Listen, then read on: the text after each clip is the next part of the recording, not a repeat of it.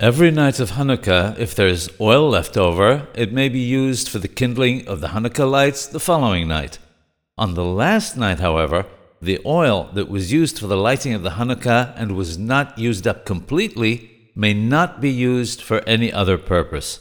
Therefore, the oil must be burned by itself with the express purpose of it being used up without being used for any other purpose.